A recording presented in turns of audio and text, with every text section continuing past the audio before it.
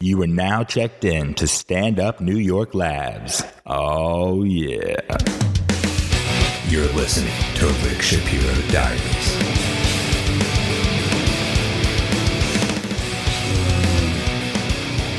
The confusion out here. You know, it's like you want to trust your friends. And you ever come from a weird childhood? A stupid childhood where they had one book in the house or two, James Michener, Hawaii, and Portnoy's Complaint, and they never read any of it, but they like seeing Philip Roth. That's Philip Roth. And turntables and sing along with Mitch and row your boat, but no other music was allowed. And you got slapped if you didn't do the sing-alongs. You never came from that? I'm so tired of qualifying this. I don't want to be mad anymore. Somebody explained about depression, medication helps. I found, one guy said, and somebody else said, no gluten and all that stuff.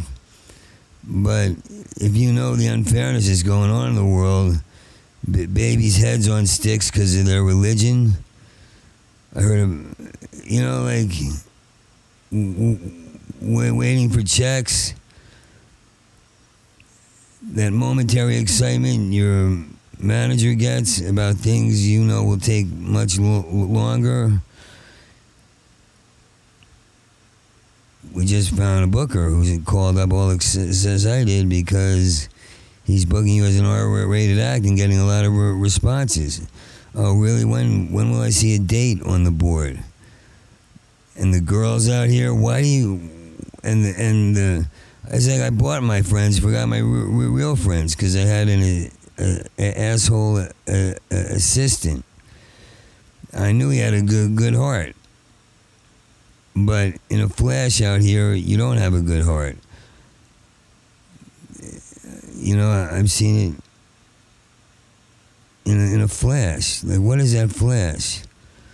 And why does everything seem so worthless? I don't understand this self-belief, self-love. I don't understand. I don't want to do a podcast today. There's got to be something else. There's got to be something else. When you're involved in a long-term relationship, sometimes you got to get yourself back. But who gives a shit? And you don't give a shit.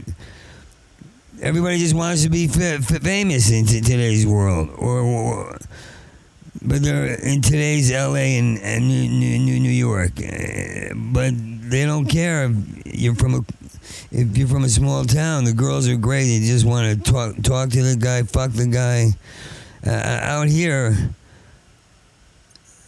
a girl found out I didn't have a car yet, or right now, or at this moment. I can, but I have an assistant a driver who will pick you up. I actually heard myself right. And then all of a sudden she responds to my text. I told her, take a cab, I'll cover it. And then she goes, well, I'm feeling a little down because Robin Williams died. Oh, that's why you canceled a date? So I said, who? And just to get her off my phone and my back. No more texts from this fucking moron. I mean, it takes me a while to feel. Today, I'm upset because depression in any man. Because of you assholes out there with stigmas. You're on meds. That's corporate murder.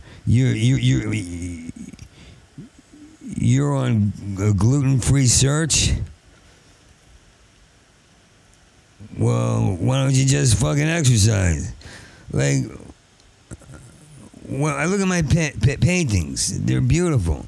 They're intense. What the hell is going on? Everybody watches this video on YouTube of a guy holding the door open for these two girls. And he becomes every age of an ignored man because men were taught to be ignored. Very few were taught that being different, being a leader, it's not just being different. That should be taken out of the dictionary. Enjoy difference. Don't tolerate it. Study it. Follow it down the street and get to know it. You know, cross the street, run down, and come back on that person's side of the street. Look at his or her eyes. The choices they made with their clothes. Choices. What the fuck is a fucking choice anyway? I really want to write films and shoot films. I really do. And I lost my 30-minute shot film in storage when I was so sober on antidepressant while being depressed meds. It's my friend said everybody's just a monkey jumping up and down. And I agree with that. I say, I love how relaxed that made me. We're all just monkeys jumping up and down. But that don't seem to be good enough. Some guys know they're not. We're not all just monkeys jumping around. And we are. All this technology is a bunch of shit in our hands. Yet, some of it is vital. It's only vital because we're alive and self-centered. If we weren't important, we wouldn't even care about what's on YouTube or what's on these apps that do the same thing that your phone already does. I'm a liar. And all I want is an honest life, and I don't know why. I lie about, well, no, I'm confused about one thing. And my ex-relationship, we're getting a divorce, but we're living together, and now she's wearing cutoffs, which she didn't wear a week before we got married, which the day after we got married, she stopped dressing wild, cool, cute, funky. And now she is. And it's not about style. It's about an aching heart. One global aching heart.